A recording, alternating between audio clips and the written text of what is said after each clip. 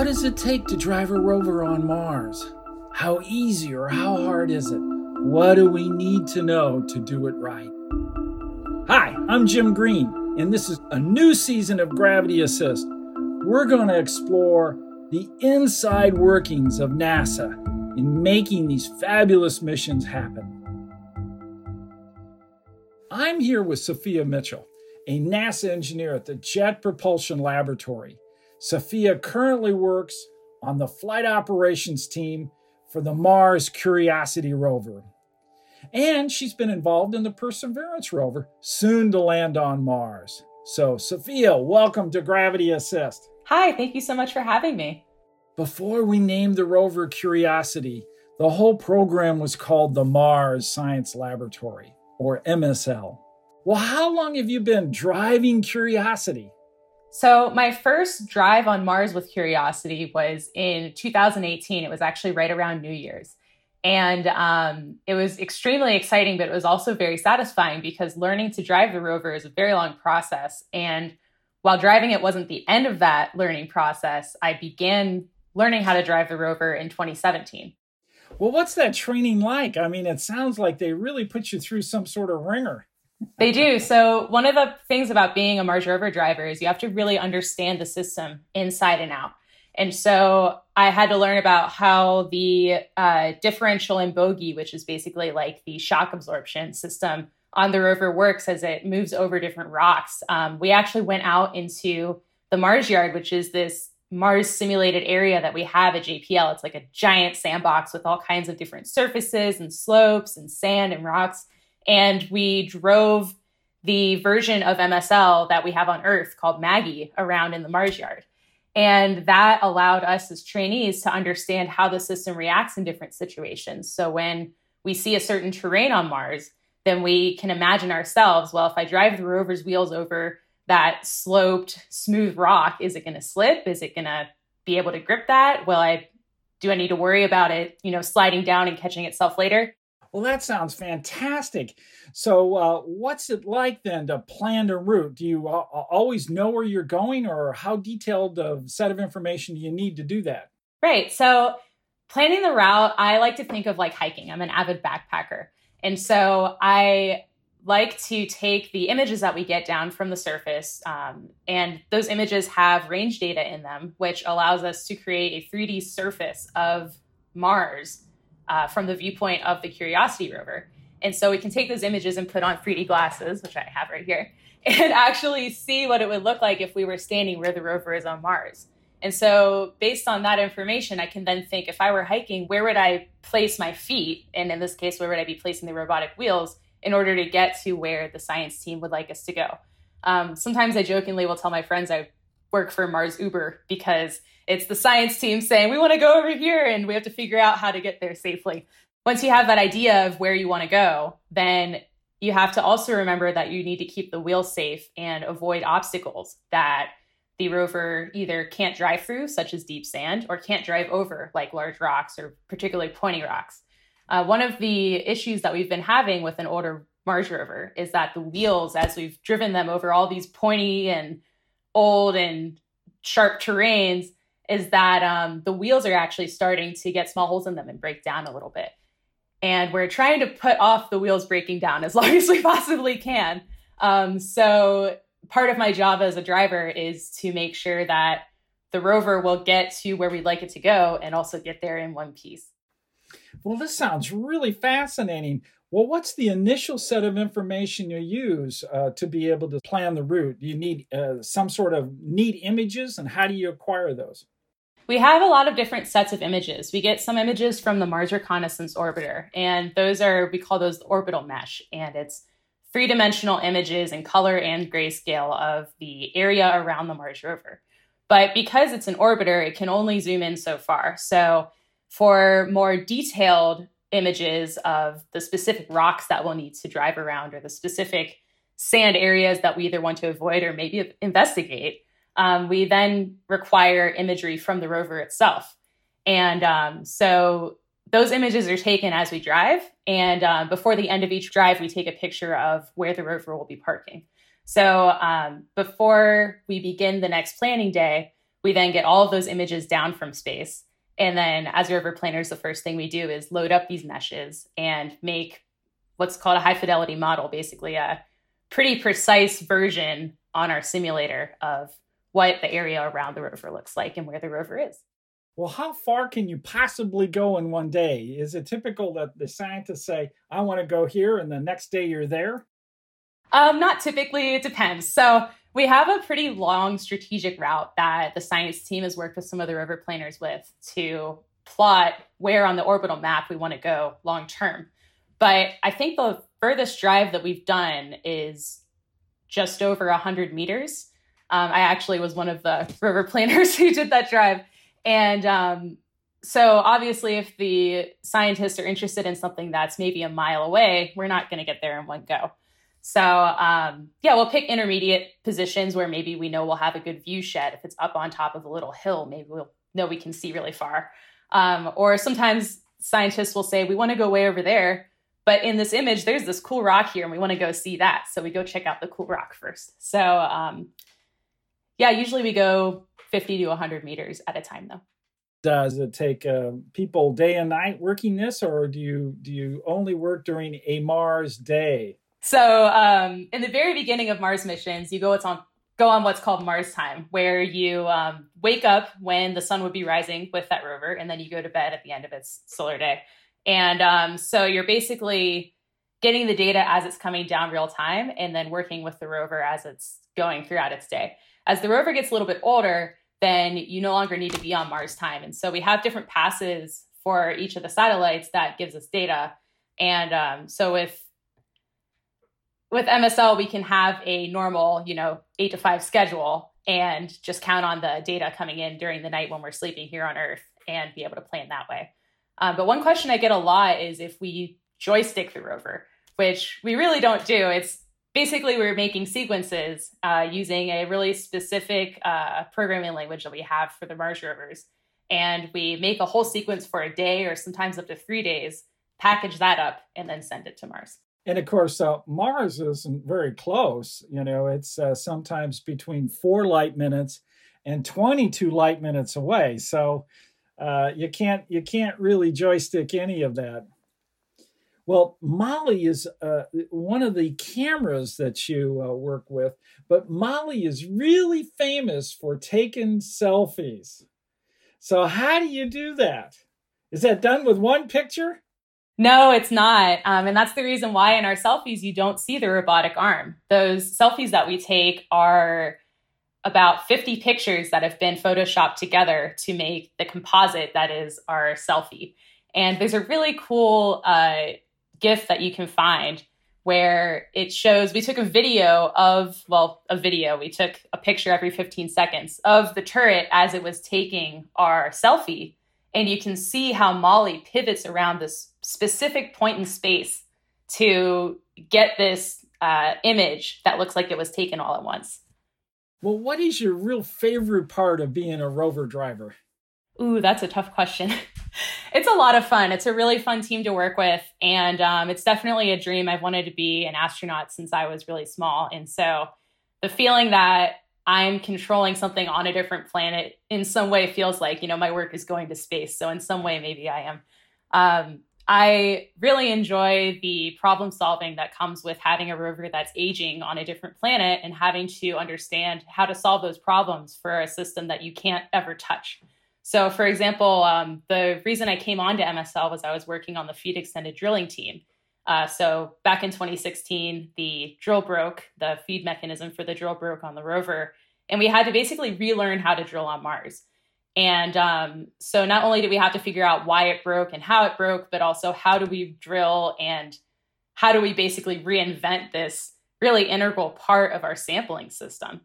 And those are just the kind of questions that I like to try to answer because it sounds crazy. And I think it sounds like so much fun. I can understand how excited you can be to go to work each day. Well, how excited are you about the Perseverance landing? I'm extremely excited.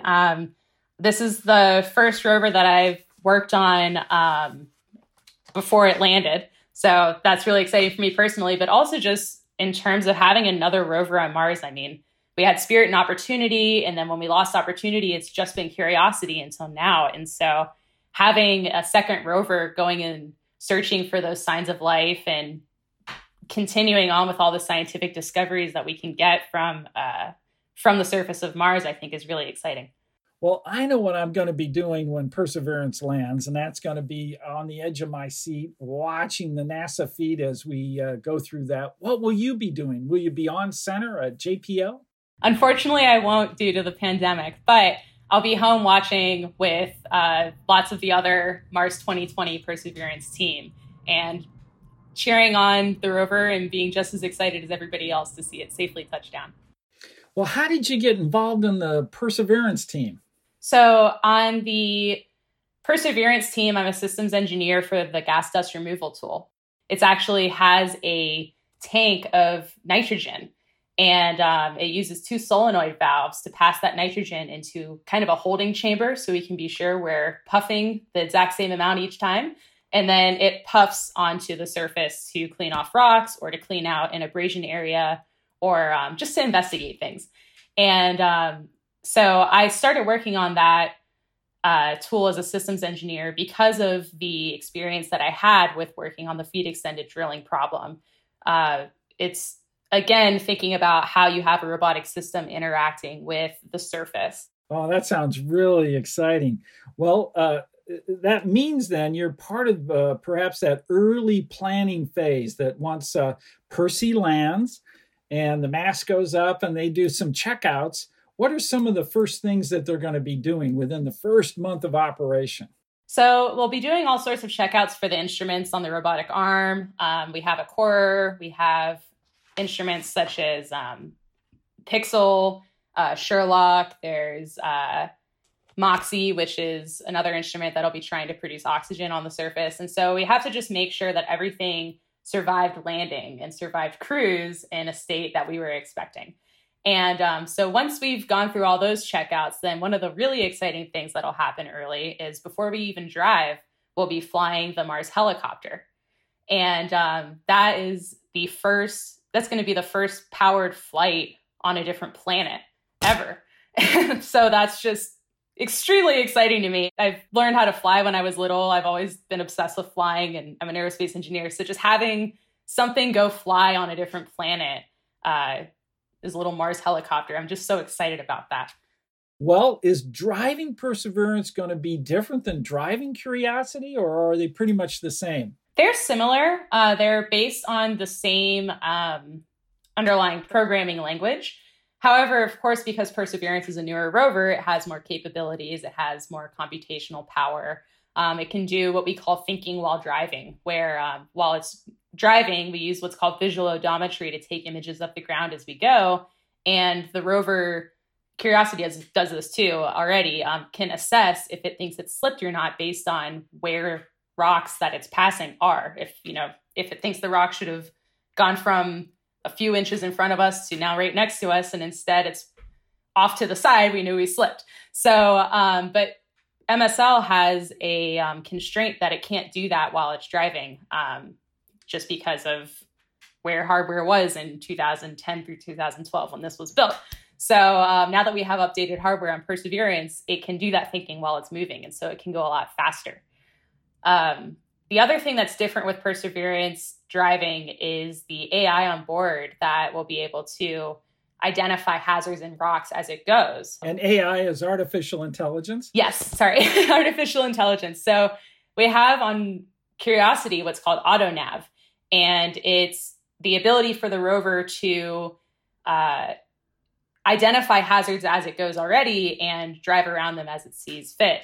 But it can't do things like determine for itself if an area is too dangerous to go in, if it's a big sand pit. So we still have to tell it, that's a sand pit over there, don't go that way, and put a keep out zone around it. But Perseverance has more capable artificial intelligence to be able to say, that looks like sand, I'm going to maybe not go that way, and make those decisions for itself. Oh, that sounds great. Yeah, indeed, letting the rover make more decisions and giving it the latitude to do so is really critical, because if you don't, then everything stops and waits for the controllers to wake up and drive into JPL for their 8-hour shift. Exactly. Well, Perseverance is going to land in Jezero Crater. And of course, Curiosity is in Gale Crater. Are these things the same, or do we expect a very different terrain? So there are similarities and differences between the two craters. They're both believed to be impact craters, so that makes them similar. And they're also places where we believe there at one point in time would have been water on Mars. But that's kind of where the similarities stop. As far as we know with Gale Crater, we believe it was an old lake bed. So a lot of the rocks that we see are rounded or have been pushed through different subsurface layers that have been affected by having water go through them. And then also in Gale Crater, we have like the Vera Rubin Ridge, which has a bunch of iron in it. So you get super hard rocks there. In the Jezero Crater, it is believed to have been a river delta. So you'll still see rocks that are affected by water in this region, but they may be acting differently. And then, of course, there's going to be rocks that maybe had less water content, which could make them more brittle, or maybe not, make them maybe be more sticky. So when we drill into them and that stickiness interacts with the drill in a different way than the soil that we've seen in Gale Crater, then that'll be an interesting thing to find out. Well, I think Mars rover driving is a real dream job. What would you suggest for the younger crowd that's thinking about a future and a way to get into the NASA workforce? How would they go about doing that? So there's not one specific path to becoming a rover driver, but it is important to, as always, focus on math and science skills, make sure that you're studying and things like that, but also make sure that you have a good work-life balance, that you do the things that you enjoy doing. I mentioned how I bring some skills from backpacking into being a rover driver. I've also brought in skills from being a private pilot into being a rover driver. There's a lot of talking over radios and having to remember different information that's being told to me very quickly and listening to 2 or 3 radios at the same time sometimes. And so there's all these different aspects of my life that I pull into being a rover driver and make me a better one. So if I only focused on, just engineering, period, with my life, then that actually wouldn't be great. And then also just being persistent. The way that I got into doing research at University of Louisville was I literally walked into the astrophysics department with my mom. And my mom, to her credit, said, this girl needs to be with people who understand what she's talking about. I don't know what she's talking about. My mom's an artist and I love her. So just don't be afraid to ask questions. Don't be afraid to email people, knock on doors, go say hi. More often than not, they'll be happy that you did. So, Sophia, I always like to ask my guests to tell me, what was that event? Or was it a person, place, or thing that got them so excited to become the engineers they are today? And I call that event a gravity assist. So, Sophia, what was your gravity assist? So my gravity assist, I think, was my 6th grade science fair. I've been interested in space since I was born. And when I was in middle school, we had to do science fair. It was mandatory. And I didn't really take it seriously. My first science fair project was on the tenacity of hair. So I had cut some of my hair, put it in creek water from our creek in our yard in Kentucky, put some in some pool water, put some in some tap water, and tried to see when hair broke. And I thought I did a good job. And we get to science fair and my teacher told me, this needs to have a better purpose. And looking back, I realized that she just meant I should rewrite my purpose. But at the time, I took that to mean this project doesn't have a purpose. Like, what are we going to do with the tenacity of hair? That's not really helping people. That's why are we looking at this? And so I started to think about how could I take this research process, the scientific process that I was learning about, and apply it to something that I really, really enjoy.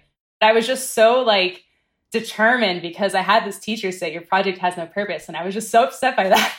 I wanted to prove her wrong. And so the next year, my project was finding a correlation between sunspot count and global mean temperature.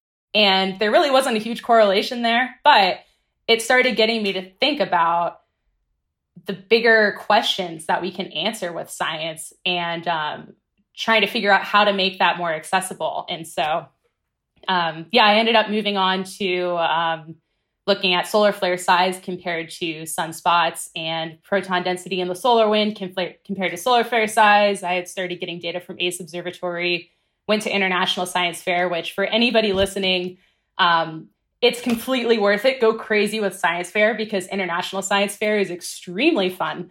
I went twice. That's how I ended up then working at the University of Louisville in the astrophysics department. So it really just exploded from angry at the 6th grade science fair into getting published in the monthly notices for the Royal Astronomical Society. Yeah, I was really determined. I went and knocked on a lot of doors, and that's where I got where I am now. Well, Sophia, thanks so much for joining me and discussing this fascinating topic, how we work on Mars. Yes, and thank you again for having me. I've really enjoyed talking with you today. Well, join me next time as we continue our journey to lift up the hood and look inside the activities that NASA does to make fantastic missions happen. I'm Jim Green, and this is your Gravity Assist.